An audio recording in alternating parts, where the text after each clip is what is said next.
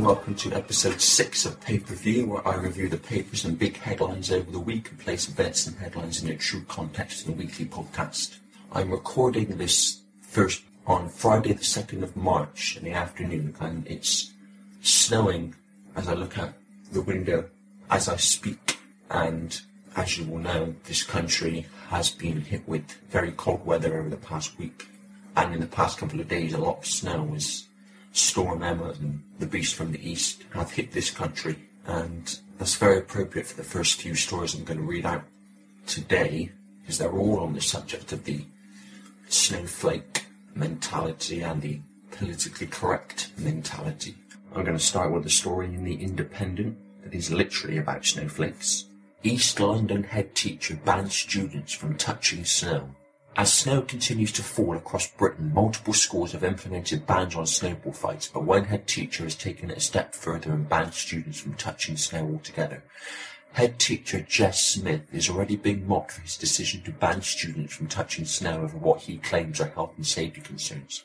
Appearing on Good Morning Britain, Smith, from the Joe Richardson Community School in Dagenham, East London, attempted to defend his ban on snow, but the show's hosts weren't convinced. Host Susanna Reid said, "Oh, come on, sir, it's just a bit of snow. Let us throw a snowball." But Smith held his position, responding, "If it was that simple, I would let them throw snowballs all day long."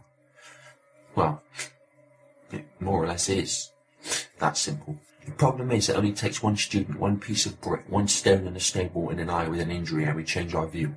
And according to Smith, as the school has a duty of care, the rules are, if you don't touch the snow, you're not going to throw it. This guy's a genius, isn't he? The ban on snow also keeps children from getting their clothes wet, which would make them unprepared for school, according to Smith.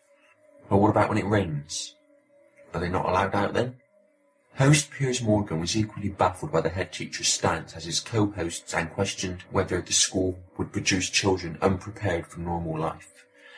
It's things like this which make children unprepared for life, because it's this snowflake mentality where children and young people in general have to be guarded from not only what will offend them, but also what will potentially be dangerous, or apparently, anyway, at least.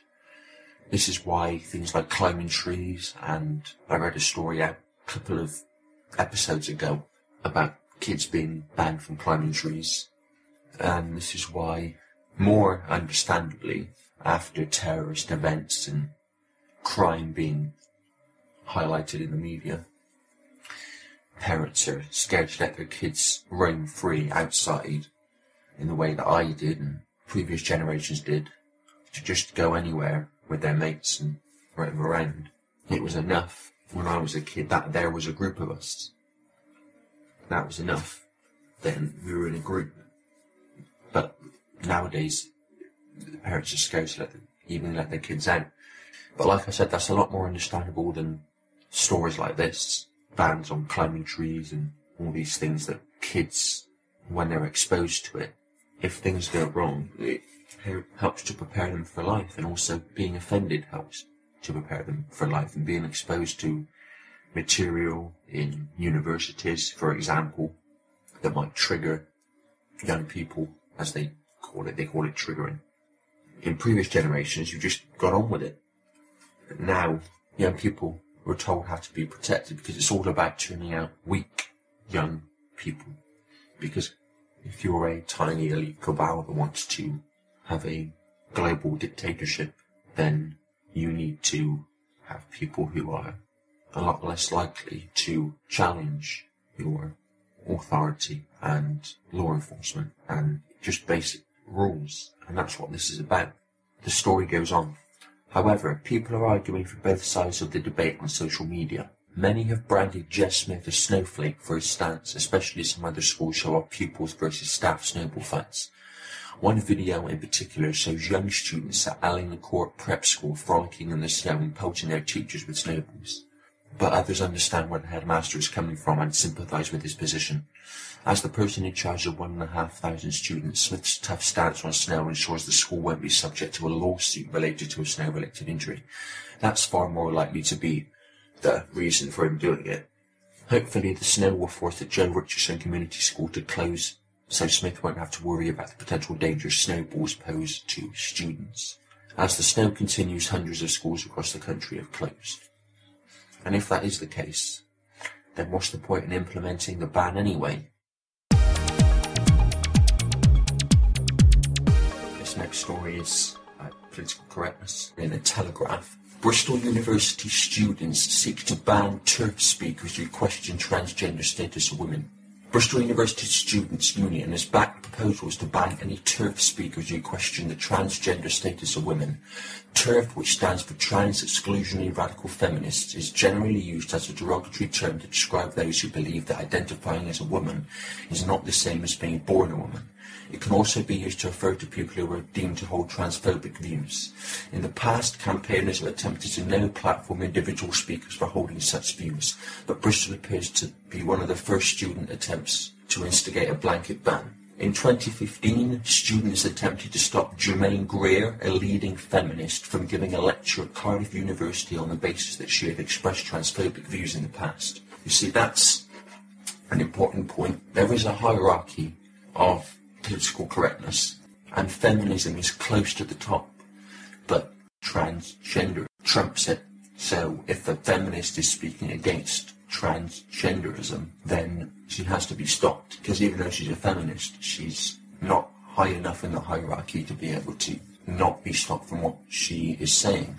At the bottom of the hierarchy is white people, and at the top is Zionism, which I've talked about before. Anyone who criticises the actions of the Israeli government and the slaughter and genocide of the Palestinian people by the Israeli army is jumped on from a great height, because Zionism is top of the hierarchy, and because Zionism is a House of Rothschild front. The Rothschilds are top of this elite I've been talking and writing about over the last over 10 years. The article goes on. Last October, the veteran lesbian activist Linda Bellos had been due to speak at Cambridge University, but a college feminist society revoked their invitation after she said she would be questioning trans politics. Any events which involve collaborating with groups that hold TERF views are now barred from taking place on Bristol University grounds, according to the motion which was passed earlier this week. A committee will be set up in order to vet proposed speakers or organisations in order to see whether they have expressed TERF views in the past. One student who attended the meeting where the motion was passed said that TERFs are not a hate group, adding they just have opinions that may be different to the opinions of students. It is a difference of opinion, not a matter of bigotry or hatred. There is no justification of banning a view just because you don't like it. The motion was put forward by the university's Feminist Society following an event that was held earlier this month in Bristol to discuss proposed changes to the Gender Recognition Act 2004.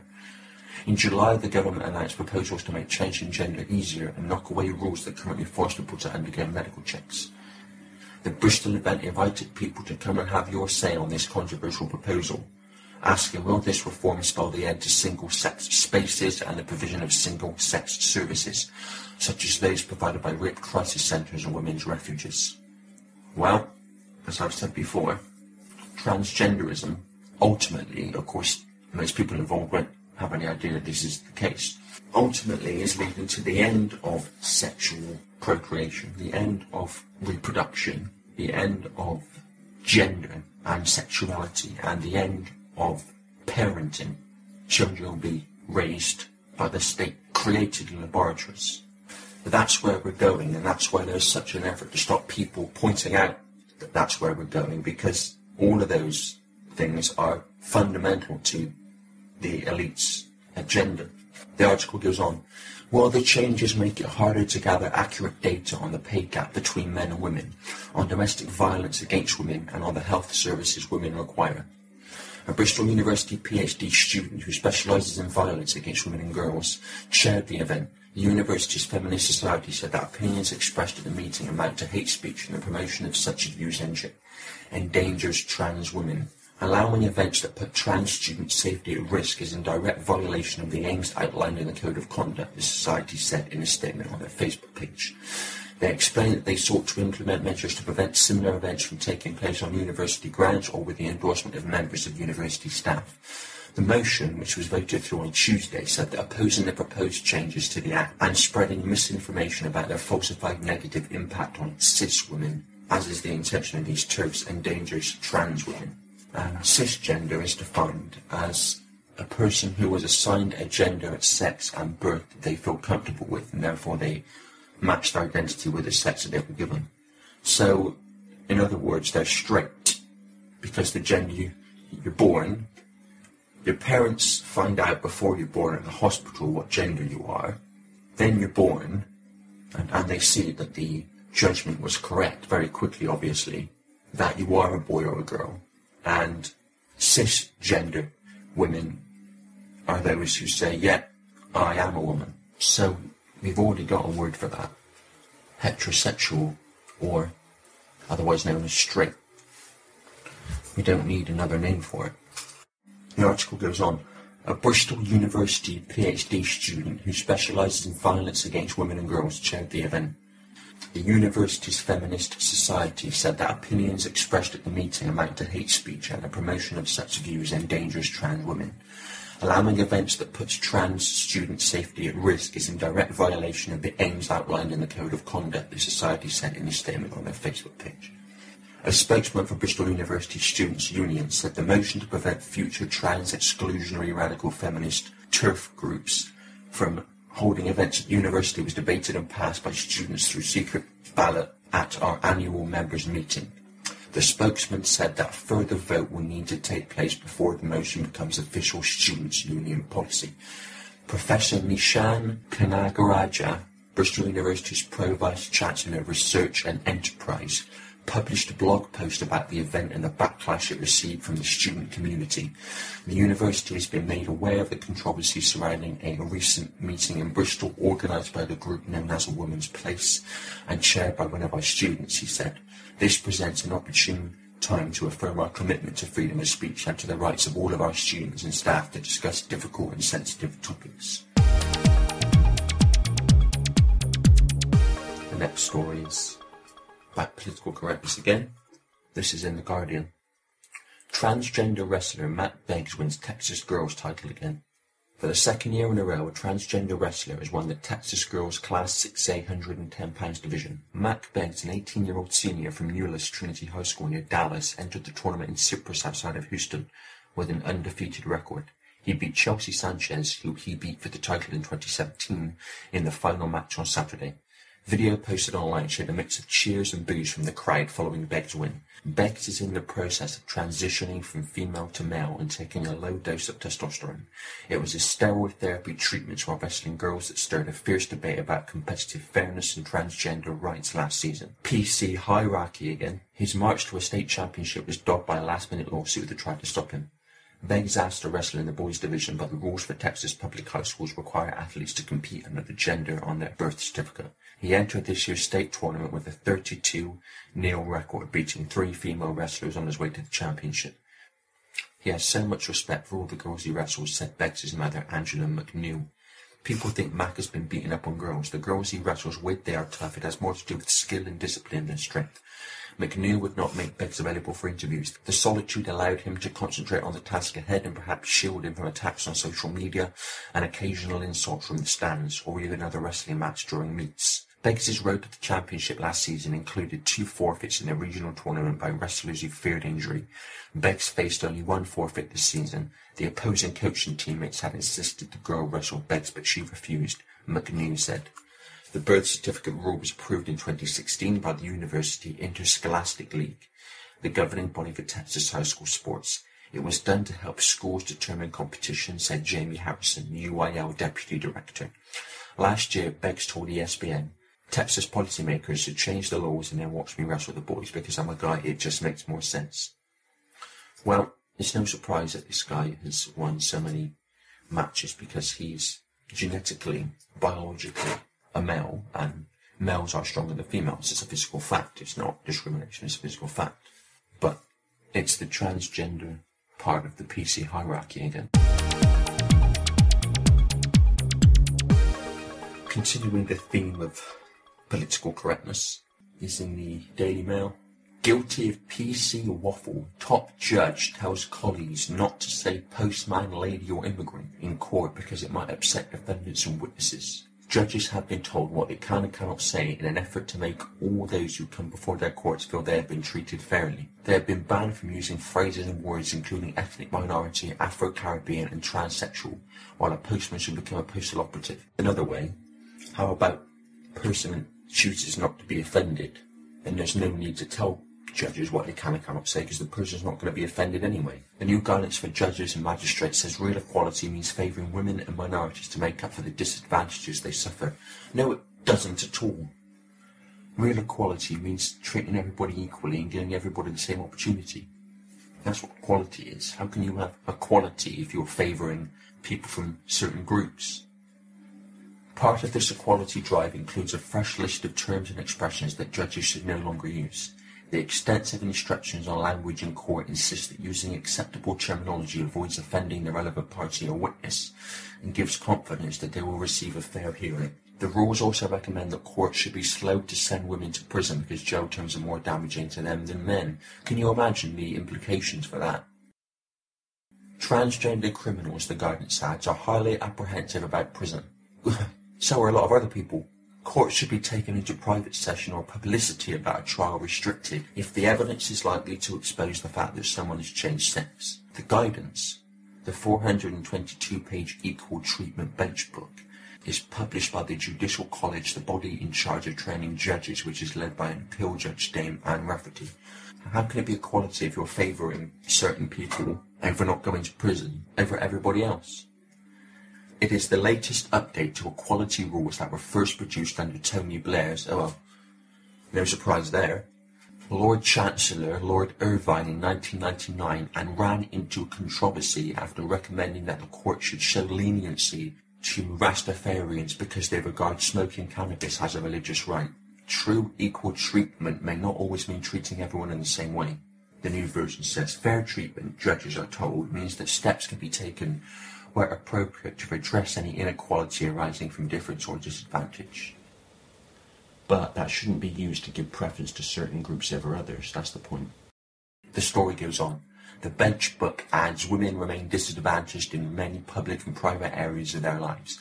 The previous life experiences of women offenders, their reasons for offending, their offending patterns, the impact of custodial sentences on themselves and their defendants, and the long-term effects of prison sentences all tend to differ between men and women.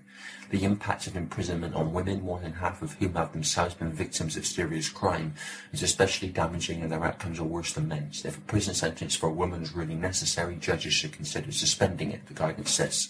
No, I didn't misread that. It does really say if a prison sentence for a woman is really necessary, judges should consider suspending it. It quoted a former Liberal US Supreme Court Judge, Justice Blackmun, on why people should be treated differently on race grounds. In order to get beyond racism, we must first take account of race. There is no other way, and in order to treat some persons equally, we must treat them differently. Again, no mistake there, I did read that out as printed, and in order to treat some persons equally, we must treat them differently. How can that policy be seen as anything other than discrimination? A section on transgender people said the term transsexual should be dropped because some people find it stigmatising. And that's their own problem. Courts should not reveal that someone was born in a different sex to that in which they appear unless it was necessary. In such circumstances, the information the guidance says should be kept from the public along with some or all details about the case, a rule that puts transgender sensitivities above the need for open justice. Extraordinary, but not surprising, because this is where it's going. There is a political correctness hierarchy. The majority can never be discriminated against.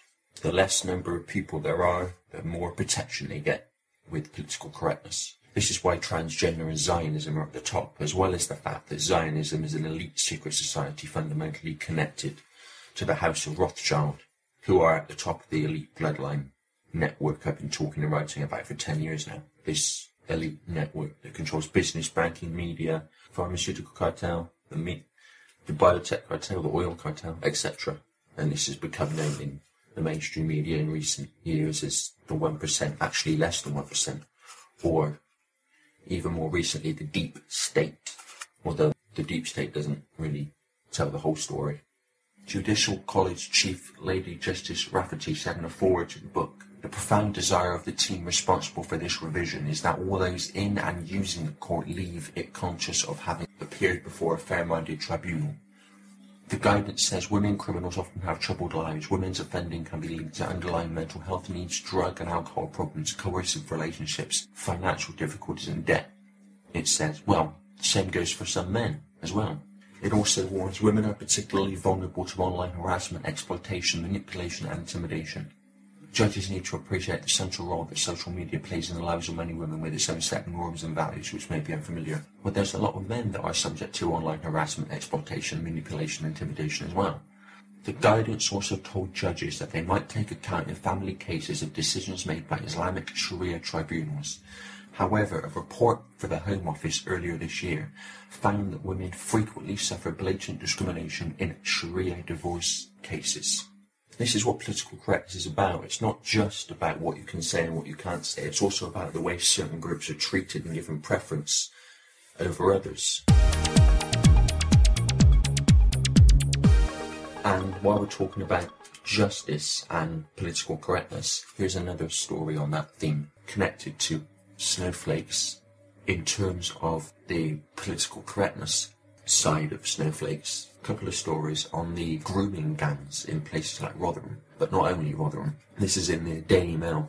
Rotherham child abuse scandal is so big that police need another 100 officers to work on investigation, which has already cost £10 million. The biggest investigation into child sexual exploitation needs 100 more officers to tackle the unprecedented scale of abuse in Rotherham. More than 1,500 potential victims and 110 suspects have been identified by the National Crime Agency, and figures are expected to rise further. Paul Williamson, the senior investigating officer on Operation Stovewood, told The Guardian his team so far had only been able to contact 70% of the 1,510 possible victims due to a shortage of specially trained detectives. Mr. Williamson also said the investigation needed to be as big as Operation Resolve, the investigation into the Hillsborough disaster, as it was comparable in terms of complexity and scale. "It's a really specialist area, engaging and interviewing vulnerable victims," he said. "A lot of our victims were children when they were abused, but they're now adults and have associated problems as a result of that abuse, including suicidal tendencies, mental health issues, drug and alcohol addiction. It's really complex. The progress will necessarily be influenced by the number of officers we've got on the team, and we can see that." He added he was conscious of demands that are placed across law enforcement in the UK, but that he needed 200 to 250 officers to complete the task. He currently has 144 officers on Operation Stovewood. The NCA is conducting a huge investigation into the South Yorkshire town following the revelations in the 2014 Jay report that children were groomed and abused there. Professor Alexis Jay's report sparked national soul-searching when it revealed that the large-scale exploitation undertaken by gangs of men had been effectively ignored by police and other agencies for more than a decade. 80% of the suspects are said to be Pakistani, 90% of the victims are white girls. Operation Stovewood was launched after it was called in by South Yorkshire Police 3 years ago, and is now the biggest investigation in CSE in the UK. It is 85% funded by the Home Office and 15% by South Yorkshire Police, and has cost more than £10 million so far. More than 34 investigations have come out of Stovewood, and it's led to 4 individuals being convicted, 38 arrested, 18 charged and 2 cautioned. Another story about grooming gangs. This was in the Scottish Daily Mail on the 24th of February, so not this week, but it's relevant. Grooming is still rife throughout UK. Grooming gangs are still sexually abusing girls and young women across the country despite repeated warnings and prosecutions, a shocking report revealed yesterday. Efforts to stop the exploitation have been hampered by the authorities' failure to understand why abusers target vulnerable white girls, the investigation found. Because they're vulnerable. They've answered their own question. The author of a report into the latest abuse scandal yesterday urged the UK government to order a national study into the cultural influences on the offenders, predominantly from an Asian British background. The inquiry into gangs who groomed 700 girls and women in the northeast of England came 4 years after more than 1,000 victims were found to have been abused in Rotherham, South Yorkshire, the new report revealed. The authorities effectively gave grooming gangs the green light to sexually abuse by failing to prosecute, instead locking up victims. Locking up victims is what happens with the paedophilia that is now epidemic, not least when the victims are trying to expose people in the establishment that are responsible for it. One abuser, an illegal immigrant, granted indefinite leave to remain, denounced British girls' lack of morals and praised the availability of sex and drugs. The abuse of vulnerable victims is still taking place across the country, and all children and vulnerable adults are at risk. The serious case review by Barrister David Spicer examined the actions of agencies involved in Operation Sanctuary, which was launched by Northumbria Police. The report identifies failures by police and social services who repeatedly let down victims by not dealing with the abusers until a change of approach in 2014, when Operation Sanctuary began. It ultimately resulted in 112 offenders being jailed for a total of almost 500 years. Among them was an 18-strong grooming gang in Newcastle, whose members were found guilty of rape, sexual assault, trafficking and inciting prostitution. Police believe the case involved over 100 victims. Mr. Spicer said that since the Rotherham abuse scandal was exposed in 2011, there had been a change of attitude by agencies and an injection of resources. But he concluded that more needs to be done to defeat the criminals. He noted, despite comprehensive action to disrupt and prosecute perpetrators and the publicity that this has attracted, sexual exploitation continues. Perpetrators show remarkable persistence in targeting and grooming victims, undeterred by involvement of the police and other agencies. The government promised to look carefully at Mr. Spicer's 33 recommendations. He said more powers were also needed to protect adults who were being targeted, groomed and exploited.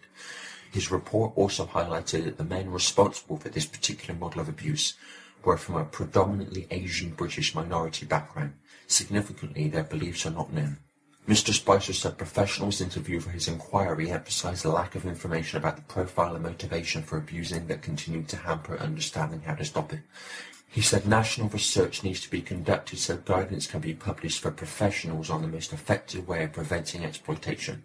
The report revealed how the authorities previously ignored the gangs of men from Bangladeshi, Indian, Iranian, Iraqi, Kurdish, Turkish, Albanian and Eastern European backgrounds operating in the Newcastle area. In some cases, the victims themselves were placed in secure accommodation. Deterrent punishments were considered against them for being drunk and disorderly or making false allegations when they changed their accounts. Meanwhile, the abusers who raped young girls and plied them with drugs and alcohol in return for sex were not punished nor disrupted, the report stated. Vida Morris, chairman of the Newcastle Safeguarding Adults Board, apologised to the women who fell into the gang's clutches, saying we're profoundly sorry for the trauma they have suffered. This is the political correctness hierarchy again. These progressives and political correctness people, what they need to realise is that they're responsible for the lack of response to this abuse. Authorities haven't responded in the way they should because they're afraid of being seen as racist. The PC progressive mind and the PC progressive adherents talk in their fake self-purity about equality and diversity while trying to destroy freedom of speech and branding people as discriminatory, and thus they cause a lack of response in cases like these. This is the PC hierarchy. These abusers, predominantly from an Asian British background, because they are from a predominantly Asian British background, they get more protection in the PC hierarchy than white girls. This is where you get confusion. But there's a simple solution. Stop seeing people in terms of a group and see them as individuals. The PC people, the progressives, the social justice warriors, they judge everybody as a group. And that's where the PC hierarchy comes from. How can you have a hierarchy when you judge everybody as individuals? You can't. You can when you see everybody as a group. You lump them in as a group and they are under that label, that's their category. But in every type of group, from every race, from every creed, from every colour, from every background, you'll have nice people, you'll have okay people, yeah, they're alright, and you'll have seriously horrible, mean, and in this case is people who will abuse others. So the answer is to treat people in situations on their merit rather than seeing everything as a group. And the Pakistani people and those from a predominantly Asian British background, they need to ask themselves in the areas where this is happening if they're content to let this go on in their name. But to point this all out, however, is seen as racist. Well, fuck it. It needs saying, and we're at a point now where either we say what needs saying or there's no freedom left. That's the choice, because, as I've said before, how can you defend any other freedom if you don't have the freedom of speech and the freedom to point out what needs pointing out? Talked about young people already today in this episode, and this next story is about young people. The changing subject this time is about education, which I've talked about before on pay-per-view. This is in The Independent. Government's planned test for 4-year-olds will be damaging, education experts warn. The government's plans for a new test for 4-year-olds will be damaging to young children. Parents, teachers and psychotherapists have warned. A coalition of campaigners has called on the Department for Education to abandon its proposal to spend almost £10 million on a new baseline assessment for children at the start of reception, which is the first year of primary school. The new report, launched in Parliament yesterday, warns that enormous damage can be done to children when adults believe that children's ability is fixed and can be defined at a young age. It adds that children will be pushed into the world of high-stakes assessment under the government's plans, which it says is at odds with young children's learning and development. The More Than a Score coalition, which represents 18 education and parents' organisations, unveiled the dossier at a meeting hosted by Shadow Early Years Minister Tracy Brabin. The early years experts argue that the assessment due to be introduced in 2020 will add another stressor to the existing load and will limit playful, creative and intellectual experiences. This is a point. Rarely does anyone ever ask or debate what kids are taught in school. They'll talk about how they're taught, learning methods, funding for new ways to teach, but they rarely talk, or I ever rarely hear it anyway, about what the kids are taught, which is, as I've said before, indoctrination and left brain information. And I've talked before about the difference between left and right brain. The earlier you start kids on left brain information, the earlier you're limiting the influence of the right brain, which is what this is about. The left brain is about structure, its own version of logic. It's about rational. Left brain is analytical. It's about seeing limitations, seeing everything as a part. Whereas the right brain is about seeing ways around a problem. It sees connections. It's creative. It's intuitive. It's imaginative. And the traits of the right brain are what the elite want to stamp out from the earliest possible age in favour of the left brain. Now, we should be whole brain. There's a bridge between the two at the back of the brain called the corpus callosum, which is supposed to pass information between the two. But what the elite want through education is to have as much left brain influence on kids as they can achieve. Because if you're locked in the left brain, then you're never going to see the true nature of self and the world that you're living in, which is perfect for the elite. The article goes on. The test is proposed for the first few weeks of reception and should be abandoned and replaced with teacher assessments throughout the year, campaigners argue. Alison Roy, a lead child psychotherapist, told The Independent if children are being tested before they have established a secure relationship with their teachers, then it will not be an effective assessment of their capacity to learn or their academic ability. I think it is a huge risk as it could make children think school is a hostile place and a judgmental place, rather than a place where they can explore and learn about themselves and their world. When you're born, you tend to accept things as they are. This is how things are. This is normal. And this is one reason why we've got cameras in schools, and as the state as a whole, it's taken over from parents increasingly. And we've got kids having to thumb scan for taking out library books. It's getting kids used to the idea that this is how things are. Surveillance and having this state and school make decisions that parents should make is the norm. And there's a great photo you can find if you do an image search and type in words to the effect of what school teaches children, what the kids learn from school. And this is what it says. 1. Truth comes from authority. There's no need to listen to anybody else. There's no need to look on the internet unless it's from an official source. Just take what school says and take what official sources like the mainstream media say and government statements say, because they're official, so it must be true because they're authority. They've got the authority on truth. Oh, this guy is telling me he's done a lot of research on this subject and it's very different to what I'm told, but how can he know? He's just a guy. I don't need to listen to him. I just watch the news, or just take what my teacher tells me at school, or teacher at university or college. That's all I need. 2. Intelligence is the ability to remember and repeat. This is what we call cleverness. If you can take what authority tells you and repeats it out on an exam paper, then you are perceived to be clever, but it's just memory. 3. Accurate memory and repetition are rewarded. 4. Non-compliance is punished. Do what we say or else. And this ties into what I said just now about kids growing up with surveillance and the schools taking over from parents, and in the wider scheme of things, the state's taking over from parents. 5.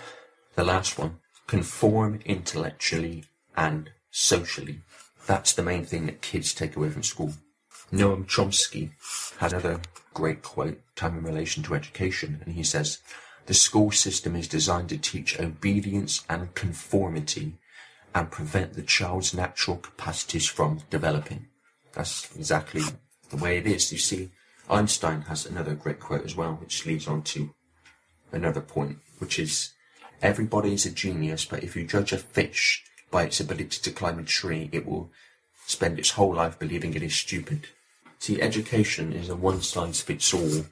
If you are not clever by the criteria of the state-imposed curriculum, then you're not clever in the eyes of the education system.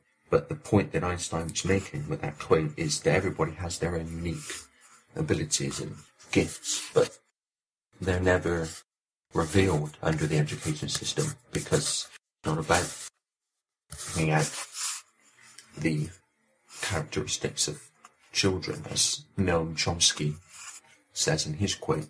It's about the unique characteristics of children. It's about conformity to a state-imposed curriculum, view of the world and self.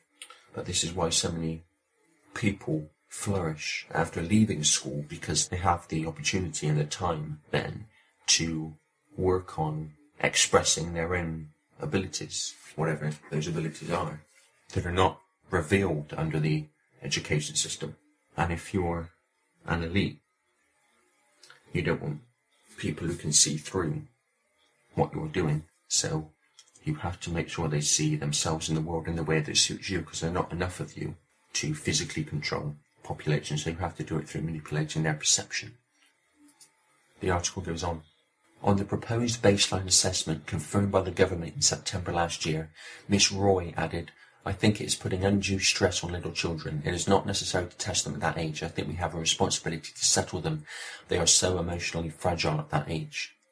That's another reason why it's happening, because the earlier you can bring children into line, the more likely they are to stay in line throughout their life. The article goes on. They also pick up on the stress of adults, and if we have teachers under pressure to meet targets, then children are likely to pick up on the teachers' reaction to that pressure, as well as potentially the emotional stress of their teachers. Madeline Holt from the parents' organisation Rescue Our Schools said parents are becoming far more aware that their children are being over-tested. The new test would steer the teaching of 4-year-olds towards an excessive focus on numeracy and literacy. Labour MP Tracy Brabin said, "I believe children learn through play and creativity, not just through examinations. That's why it's great more than a score is leading on this important work." This is why, again and again, creative subjects are cut back in favour of more left-brain, academic-type subjects. The article goes on. A Department for Education spokesperson said, "Standards are rising in our schools with 1.9 million more pupils in good or outstanding schools than compared to 2010. Well, often what are called good or outstanding schools are schools that are good at programming, good at the indoctrination. Now, I'm not saying, of course, that the teachers or anybody involved with the school will know that. I'm not saying that. But the end result is the same. The baseline assessment will help establish the progress made by pupils from reception to the end of Key Stage 2 and ensure schools are accountable for pupils' progress as well as their attainment. Schools will be provided with the required materials and guidance to administer the assessment, which will be carried out in normal teaching time by a teacher or training assistant," the Department for Education spokesperson said. It's all about increasing the programming of young people and getting them to see themselves in the world and world events in ways that suit authority and the elite.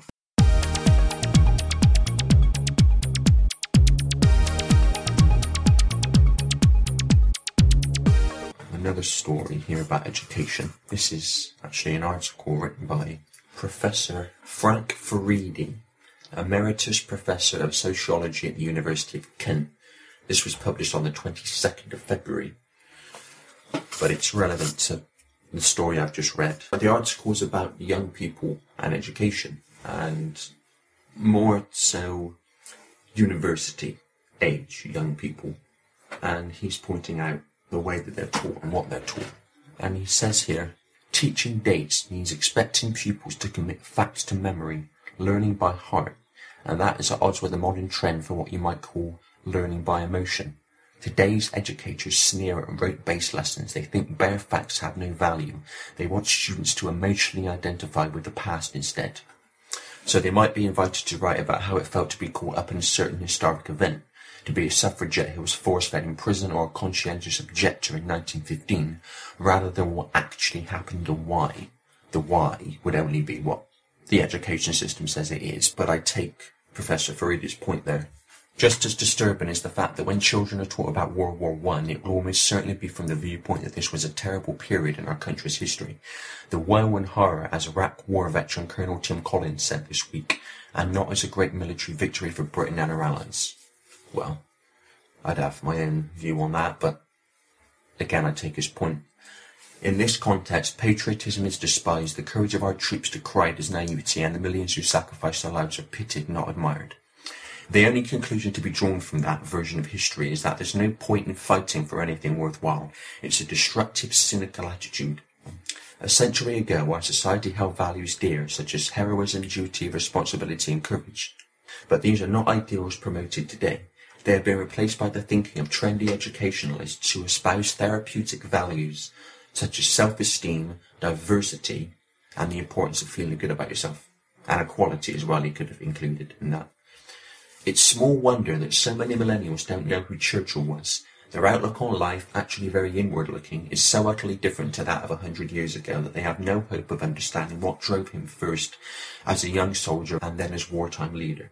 Heroism, a quality that inspired men to sacrifice their lives for their comrades, and women to endure appalling ordeals to win the vote, is regarded now by many under-30s as boneheaded, almost comical posturing. The notion of standing and fighting for a belief is incomprehensible, unless of course you can take a selfie while doing it and look good on social media. As amusing as their ignorance is on one level, it should worry us. This isn't just the evaporation of history, but the loss of our highest values, which are becoming detached from everyday life. If we ignore the lessons of history, if it is no longer a source of wisdom for today, then we are abandoning our past. And he could have said, as the famous quote goes, paraphrasing, but the famous quote goes, if you don't learn from history, then you're condemned to repeat it. And this is the mindset of the politically correct crowd and the progressives and social justice warriors, especially the social justice warriors. Just go on YouTube and type that in and you'll see what I mean. In their fake self-purity and in their uninformed view, they can't debate because they lose easily, quite comprehensively, and they don't know the facts because, as Professor Faridi says, they're learning by emotion. So what they do, as the saying goes, throw mud and run. They aim a lot of attacks at people, even though they claim to be anti-hate, and they seek to ban or deplatform people because that's their only option. Without facts and being informed, you only got one option, and that's to ban people challenging your view from speaking, and or go off into a frenzy, especially like the social justice warriors do. Now, there's a poignant realization here. These people are going to be in the future, at least on one level, anyway, running our world.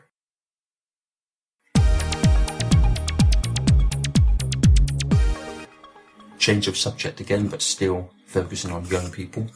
Death by Amazon. Toys R Us plunges into administration with £15 million debts, putting 3,000 jobs at risk after 70-year-old high street chain failed to compete with online giants. Toys R Us has plunged into administration, putting 3,000 jobs at risk after the retailer failed to pay £15 million VAT bill. The toy seller was scrambling to find a buyer before hitting the payment deadline last night on a hefty bill, last night being the 27th of February, but failed with experts citing its inability to compete with Amazon and major supermarkets as the reason for its downfall. Administrator Moorfields has been appointed to conduct what it called an orderly wind-down of the company's store portfolio, although the firm insisted it is still seeking a buyer. Toys R Us is one of 3 major companies in trouble today. Electronics firm Maplin also collapsed into administration, putting another 2,500 jobs at risk. Insolvency specialist Shakespeare Martino, Michael Mulligan, said Toys R Us ultimately failed to adapt to the change in British shopping habits and did not properly invest in its business in order to compete with Amazon and the major supermarkets. It's not an accident Toys R Us didn't keep up with Amazon. It was always the plan Amazon would reach the near monopoly that it has now, en route to a monopoly. I talked a couple of episodes ago about this Hunger Games society that we're now seeing, and one of the traits of that Hunger Games society is that giant corporations will run everything. No business of any size, just giant corporations. And the power these corporations would have because of trade deals like TTIP, where corporations can take governments to court to overturn laws perceived to affect profits. That's what I mean by giant corporations. They want an end to any competition. So it's not so much that Toys R Us ultimately failed to adapt to the change in British shopping habits and did not properly invest in its business in order to compete with Amazon. It's the fact that it was always the plan that Amazon would be what it is now, and we've seen nothing yet as far as that goes. Because the idea is that Amazon has a monopoly, as with all these other giant corporations. And there's another connection here as well, talking about the Hunger Games society.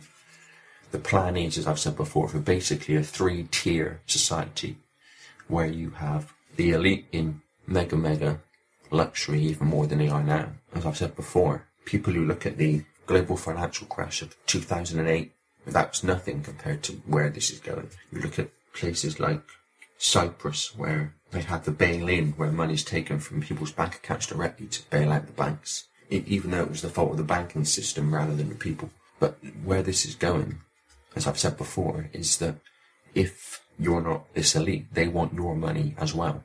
And in that society, if you want to work, then you have to work for a corporation, because there will be nothing else other than giant corporation. And you look at the way that Amazon treats its workers, and it won't be the only giant corporation that treats its employees like that. This is where it's all going. These are the connections, this is the context that you don't get in the mainstream media. The article goes on. This is not the first high-profile retail insolvency of the year, and we expect more, particularly in vulnerable sectors such as retail, construction and the restaurant trade. Recent insolvency statistics demonstrate that this is a growing trend, and failing to take notice and adapt accordingly to changing consumer behaviour could be deadly for UK retailers. Toys R Us Administrator Simon Thomas, a partner at Moorfield, said, "We will be conducting an orderly wind-down in the store portfolio over the coming weeks. All stores remain open until further notice, and stock will be subject to clearance and special promotions. We're encouraging customers to redeem their gift cards and vouchers as soon as possible. We will make every effort to secure a buyer for all or part of the business. All stores will continue trading until further notice, and much of the stock will be subject to clearance discounts and other special promotions." Moorfields confirmed. Whilst this process is likely to affect many Toys R Us staff, whether some or all of the stores will close remains to be decided. We have informed employees about the process this morning and will continue to keep them updated on developments. We are grateful for the commitment and the hard work of employees as the business continues to trade, Mr. Thomas added. Gift cards and vouchers will be honoured while the stores continue to trade, but customers are being encouraged to redeem vouchers as soon as possible, as stores may be subject to closure without notice. No further gift cards will be sold from Wednesday. Toys R Us, which employs around 3,000 staff in the UK, is understood to have struggled with cash flow pressures after sales were squeezed by worse than expected trading in the crucial Christmas period.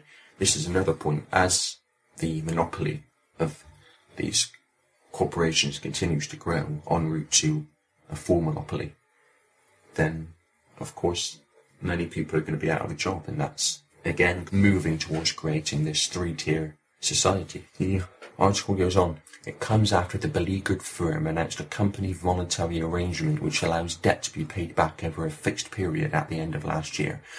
This move was intended to shore up the company's financial position by allowing it to shut loss-making stores and secure substantial discounts on rental costs. The restructuring plan won the approval of 98% of Toys R Us creditors in December and had the backing of the Pension Protection Fund. The move would see at least 26 loss-making UK stores shut and spark the loss of up to 800 jobs. The PPF had earlier refused to back the retailer's plans, but concessions from the company, including an offer to reduce its deficit recovery plan to 10 years from 15 years, meant the deal finally received its blessing. In total, Toys R Us has agreed to pay £9.8 million into the pension plan, made up of £3.8 million in 2018 and £6 million over 2019 and 2020.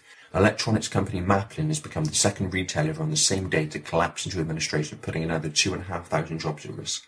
The group, owned by private equity firm Rutland Partners, called in PwC on Wednesday after attempts to rescue the chain failed.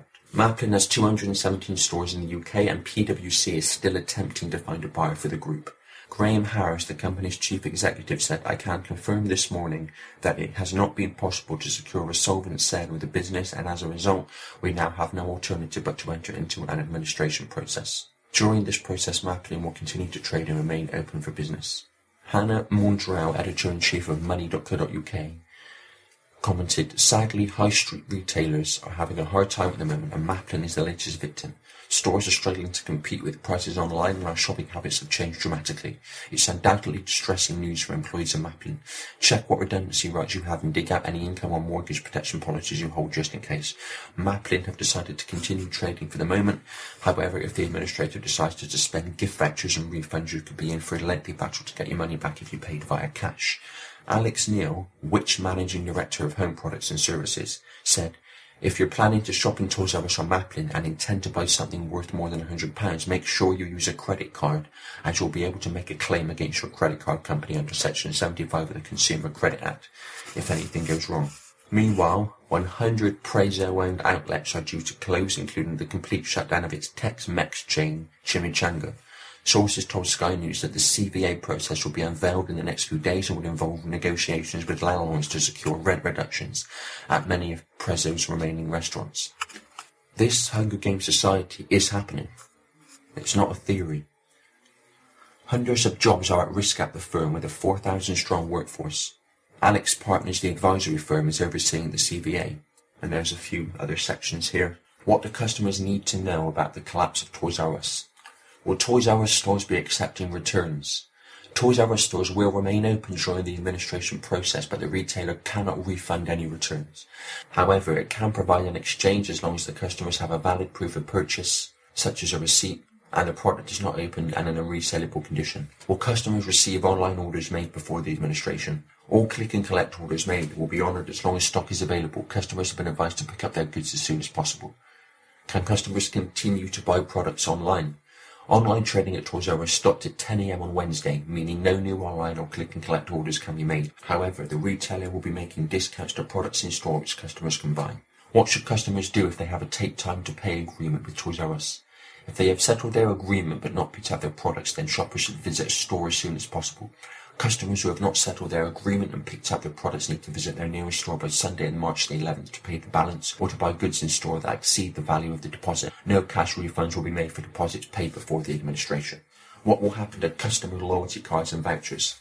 Administrators Moorfield said no new loyalty cards will be issued and discount coupons cannot be exchanged for loyalty points because of the substantial discounting in stores. All gift cards will be honoured during the administration process, and shoppers should use them as soon as possible. The balance on gift cards cannot be refunded. How will customers know when the local store is closing? Moorfield said it is too early to say. The administrators will manage the store trading strategy while also evaluating the options for the company's future and determining how to obtain the best possible outcome. It remains to be decided if some or all of the stores will be closed. What Toys R Us collapse means for members of the firm's pension schemes. When was Toys R Us founded and how did it collapse? In 1948, war veteran Charles Lazarus opened his first baby furniture store, Children's Bargain Town in Washington, D.C. 2 years later, Lazarus began to sell toys, and he soon realized that unlike furniture, toys fell out of fashion or broke, prompting parents to return to the store to buy more. In June 1957, he restructured his business and opened his first store solely dedicated to toys, creating the Toys R Us brand. By the early 1980s, Toys R Us looked to diversify, and the company branches out into children's clothing when it opened Kids R Us stores in Paramus, New Jersey, and Brooklyn, New York. The firm also went international when it opened outlets in Canada and Singapore. The chain came to the UK in 1985 and now boasts 105 outlets across England, Scotland, Wales and Northern Ireland. In 1998, it realised the potential of the internet and allowed people to buy items online from ToysRUs.com. Toys R Us's UK arm was plunged into crisis last year after its American parent company declared bankruptcy in the US and Canada. Bankruptcy proceedings in the US worked differently to the UK, with companies able to seek court backing for a plan to rescue their business if they had the support of lenders. At first, Toys R Us said stores in Britain would not be affected, but soon afterwards, bosses here announced they would axe hundreds of jobs, and a quarter of the chain's 105 stores in a bid to balance the books. Its bid to push the changes through under a so-called company voluntary agreement hit a stumbling block, however, because of a row over a £30 million black hole in its pension scheme. Toys R Us needed approval from the Pension Protection Fund, which refused to give approval unless the firm injected nearly £10 million into its retirement pot. After a tense showdown, bosses eventually agreed to pay £3.8 million this year and another £6 million over 2019 and 2020. That deal was supposed to give the company breathing space, but it plunged into administration today. The news comes as the US arm of the toy giant plans to close a further 200 stores, putting thousands of jobs at risk as it attempts to avoid a total collapse of the business. Toys R Us closed 182 stores in the US last year, hitting 4,500 employees. The decision to close another 200 stores would take the total to almost 400, roughly half of its estate in the US. It comes after the retailers saw disappointing sales over the crucial Christmas period as demand for online shopping continues to hammer the high street in the UK and in the US. I'm going to change the focus now from young people to old people. This time, the care of the elderly, care homes. This is in the Telegraph. Care home residents are unwittingly signing contracts which could see them kicked out within 24 hours, Witches found. The watchdog warned that vulnerable older people and their families can be subjected to unfair terms because they don't understand what they are signing. The government said it was considering changing the law to protect people from unscrupulous providers.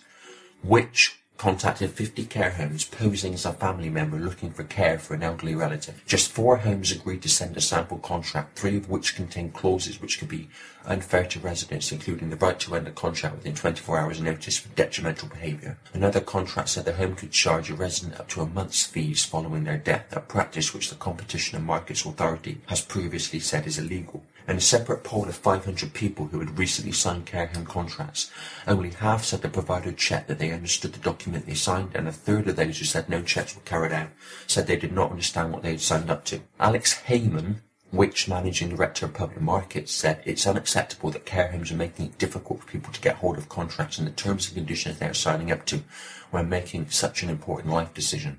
Far too many care home residents are hit with unexpected fees or contract terms which can have far-reaching and devastating consequences for vulnerable people and their families at an already distressing time. Andrew Bowden, Senior Policy Officer at Alzheimer's Society, called the findings absolutely appalling.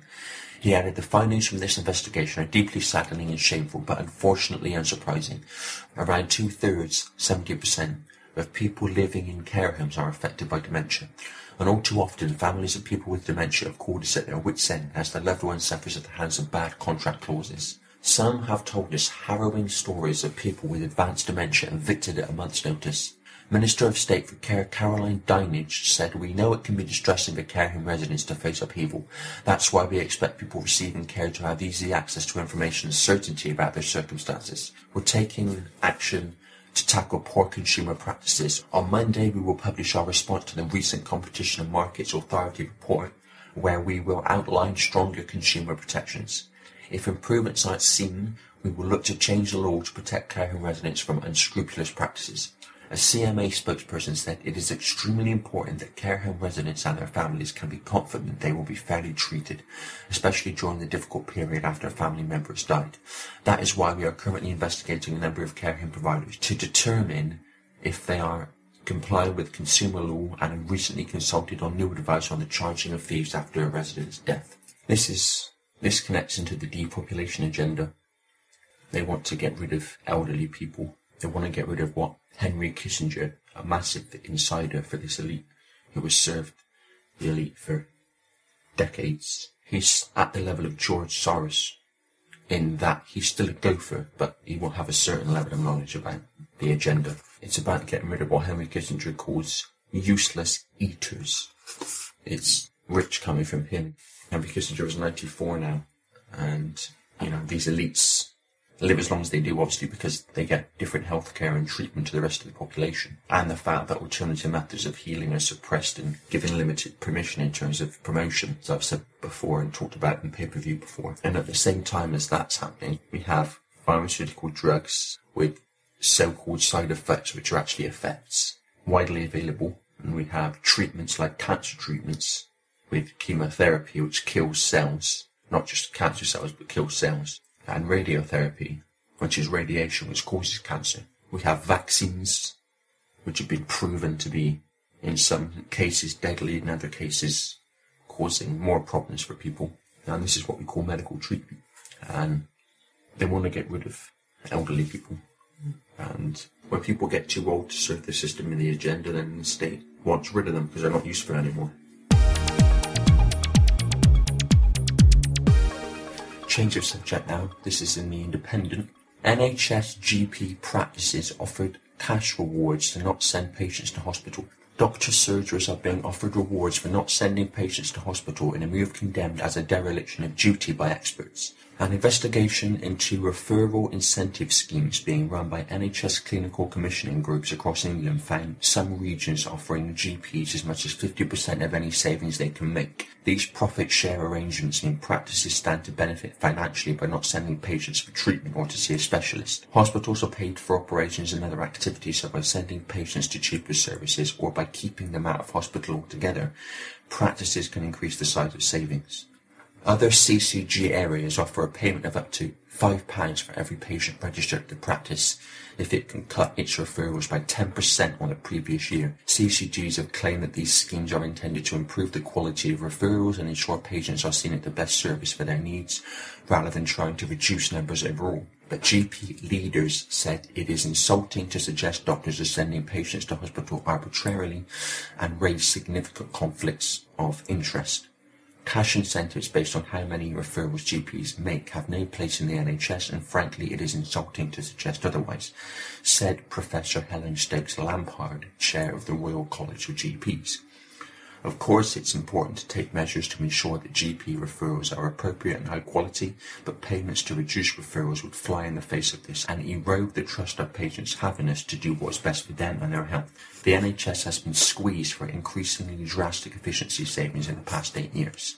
A major response to this has been to move specialist treatment, which would once have only been possible in hospitals such as diabetes management, to GP practices and community-run services wherever possible. This frees up hospital capacity and is also cheaper because GPs are not paid solely for each procedure they perform. They receive a payment for each patient registered with them instead. NHS England also said last year that funding will be available for CCGs to start peer review schemes, where GPs check their colleagues are referring appropriately, but it is not clear what it thinks about direct payments linked to cutting referrals. The Cash for Cuts investigation by GP publication Pulse asked all 207 CCGs in England about their processes for cutting referrals. Of the 180 who responded, 24% had some kind of incentive scheme aimed at lowering the numbers of referrals. This could include payments for getting GPs to peer review each other's referrals or other strategies not aimed at directly cutting numbers. NHS Coastal West Sussex CCG told Pulse it is offering its practices, which work in networks covering 30,000 patients, 50% of any savings they can make on the previous year's elective, in other words planned, spending. The CCG said GPs should refer in their best clinical judgment and that the funds they make should be used for schemes which will improve access to GP services or help it hire more staff. While West Leicestershire CCG offered a 30% cut on the savings from a reduction in the bill for first outpatient referrals. Similar schemes are in effect or being developed in Wolverhampton, the Vale of York and Enfield, which is proposing to share savings with the whole area. Dr. Peter Swinyard, chair of the Family Doctor Association, said the profit share schemes were bizarre, adding from a patient perspective it means GPs are paid to not look after them. It's a serious dereliction of duty influenced by CCGs trying to balance their books. Meanwhile, NHS Barnsley CCG has identified a £1.4 million funding pot to pay its practices if they achieve a reduction in referrals to specialties including cardiology, pancreatic surgery and trauma and orthopaedics. The CCG said the 10% target was ambitious but achievable. It told Pulse ensuring treatment is based on the best clinical evidence and improving historical variation in access is essential for us locally. Financially, it is an effective use of local resources which will improve patient experience and outcomes and increase investment in primary care in line with the 5-year forward view commitments.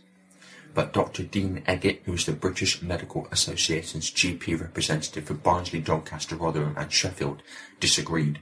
The scheme is unsafe and needs to be reviewed urgently, he said. The BMA's GP committee said that it had raised concerns nationally where CCGs have set an arbitrary target for reducing referrals.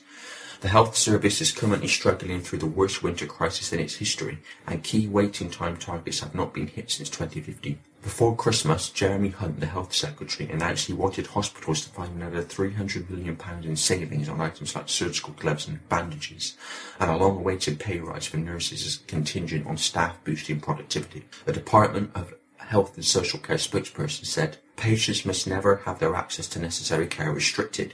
We would expect local clinical commissioning groups in NHS England to intervene immediately if this were the case." NHS England was asked by The Independent whether it would be reviewing cases where GPs stand to profit financially for not referring patients, but it had not responded at time of publication. This is all about running down the NHS and thereby running down the public's confidence in the NHS in a bid to privatise it. There's a great quote by Noam Chomsky who said, "That's the standard technique of privatisation. Defund, make sure things don't work, people get angry, you hand it over to private capital." That's the idea. They want to privatise it, not only because of money, although that's one level of it, but it's all about control. Anyone who challenges authority and exposes authority gets no access to healthcare. That's the idea, because once you privatise it, you can dictate it and regulate it from a central point. Change of subject again now, entirely. Story about driverless cars. Now, this is in The Independent. California to allow driverless cars without backup operators at the wheel. Driverless cars plying California's roads are about to get a little more driverless. Under new regulation passed by the state's Department of Motor Vehicles, DMV, self-driving cars will be permitted to use public roads without carrying a human who can take over if things go awry. The regulations still require people to be supervising the cars remotely. The news represents a major step for the burgeoning autonomous car industry and eases the path for California to continue playing a prominent role. Arizona has already cleared the way for cars without human operators, issuing a permit this year for Waymo, a unit of Alphabet Inc., to operate a commercial ride-hailing service using a fleet of driverless cars. This is a major step forward for autonomous technology in California, California DMV Director Gene Shiamoto said in a statement. Prominent companies, including technology giants like Google and Uber, and older car manufacturers like Ford and Honda, are all vying for a slice of what they believe will be a lucrative and transformative business.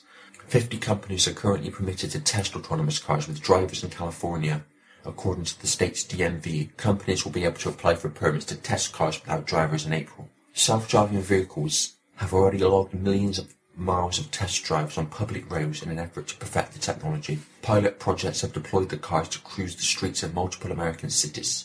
Reports filed with California showing the rate of driverless car disengagement, in other words, when a human riding along takes over, show operators for heavyweights like Waymo and GM's Cruise switching from autonomous mode less frequently. This whole thing about driverless cars are about control. Again, just as with privatisation, where you can dictate from a central point who has access to. Driverless cars will take you nowhere the onboard computer is not programmed to take you. And if you challenge or expose authority or the establishment, don't be surprised if the car won't go, well, anywhere. The last story today, another one about Brexit. Always in the news, Brexit, as Britain has still not yet left the European Union. This is a story about Scotland and the European Union. Nicola Sturgeon threatens to trigger a constitutional crisis over Brexit by refusing again to sign off flagship laws on quitting the EU. Nicola Sturgeon took a step closer to triggering a major constitutional crisis today, warning it was very likely the Scottish Government would refuse to agree flagship Brexit laws. The First Minister said Westminster's current offer on devolution after Brexit was still not good enough. The Scottish Parliament must normally pass a legislative consent motion for the EU withdrawal bill to become law, and Ms Sturgeon has repeatedly warned she will not move the motion without new safeguards. safeguards. Ministers in Westminster can technically press ahead with the laws which copy EU rules into British law ahead of exit day without Scottish permission. Copying EU rules into British law, even though 70.4 million people voted to be free of EU law. But doing so would be unprecedented since devolution and would trigger a major row between London and Edinburgh. Miss Sturgeon has separately launched her own set of laws in Scotland that would mirror the Westminster legislation with extra safeguards for devolution. The First Minister has done so despite the Scottish Parliament's presiding officer, the equivalent of Commons Speaker John Bercow, saying it is outside Holyrood's powers. Miss Sturgeon has the support of Scotland's top law officer. Cabinet Minister David Lidington on Monday said the UK government had committed to the devolved administrations. The vast majority of powers returning from Brussels will start off in Edinburgh, Cardiff and Belfast, rather than Whitehall. Downing Street today said it had made a considerable offer to the Scottish Government and would continue to work on finding an agreement. But Miss Sturgeon said Holyrood is simply trying to protect the powers that the Scottish Parliament already has over areas such as agriculture, fishing, environmental policy, food standards, justice and health.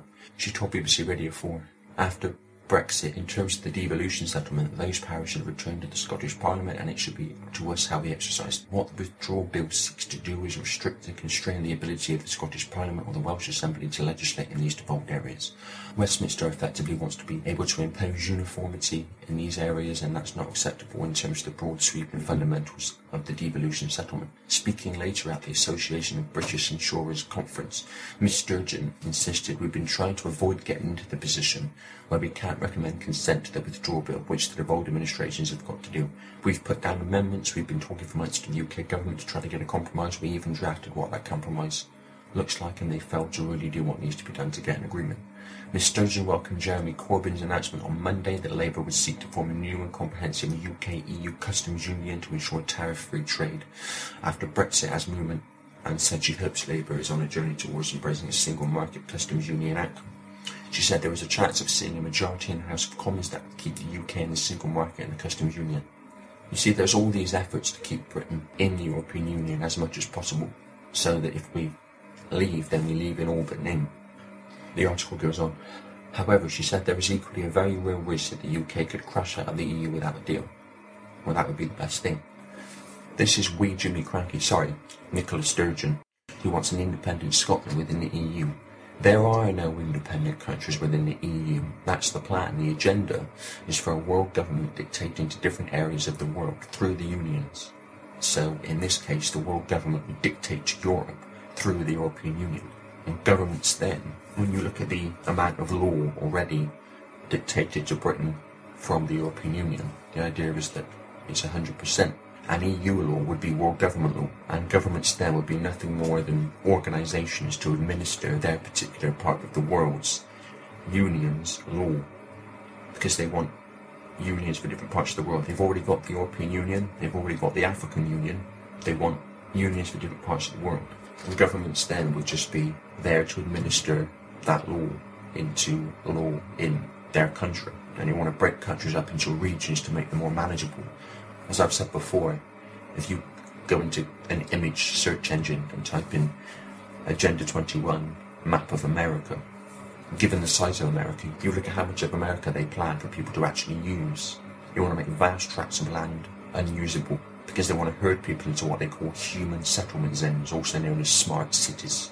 And this plays into the transhumanism agenda with what the CIA called the Internet of Things, where home appliances and energy is connected to the internet through what they call the Internet of Things.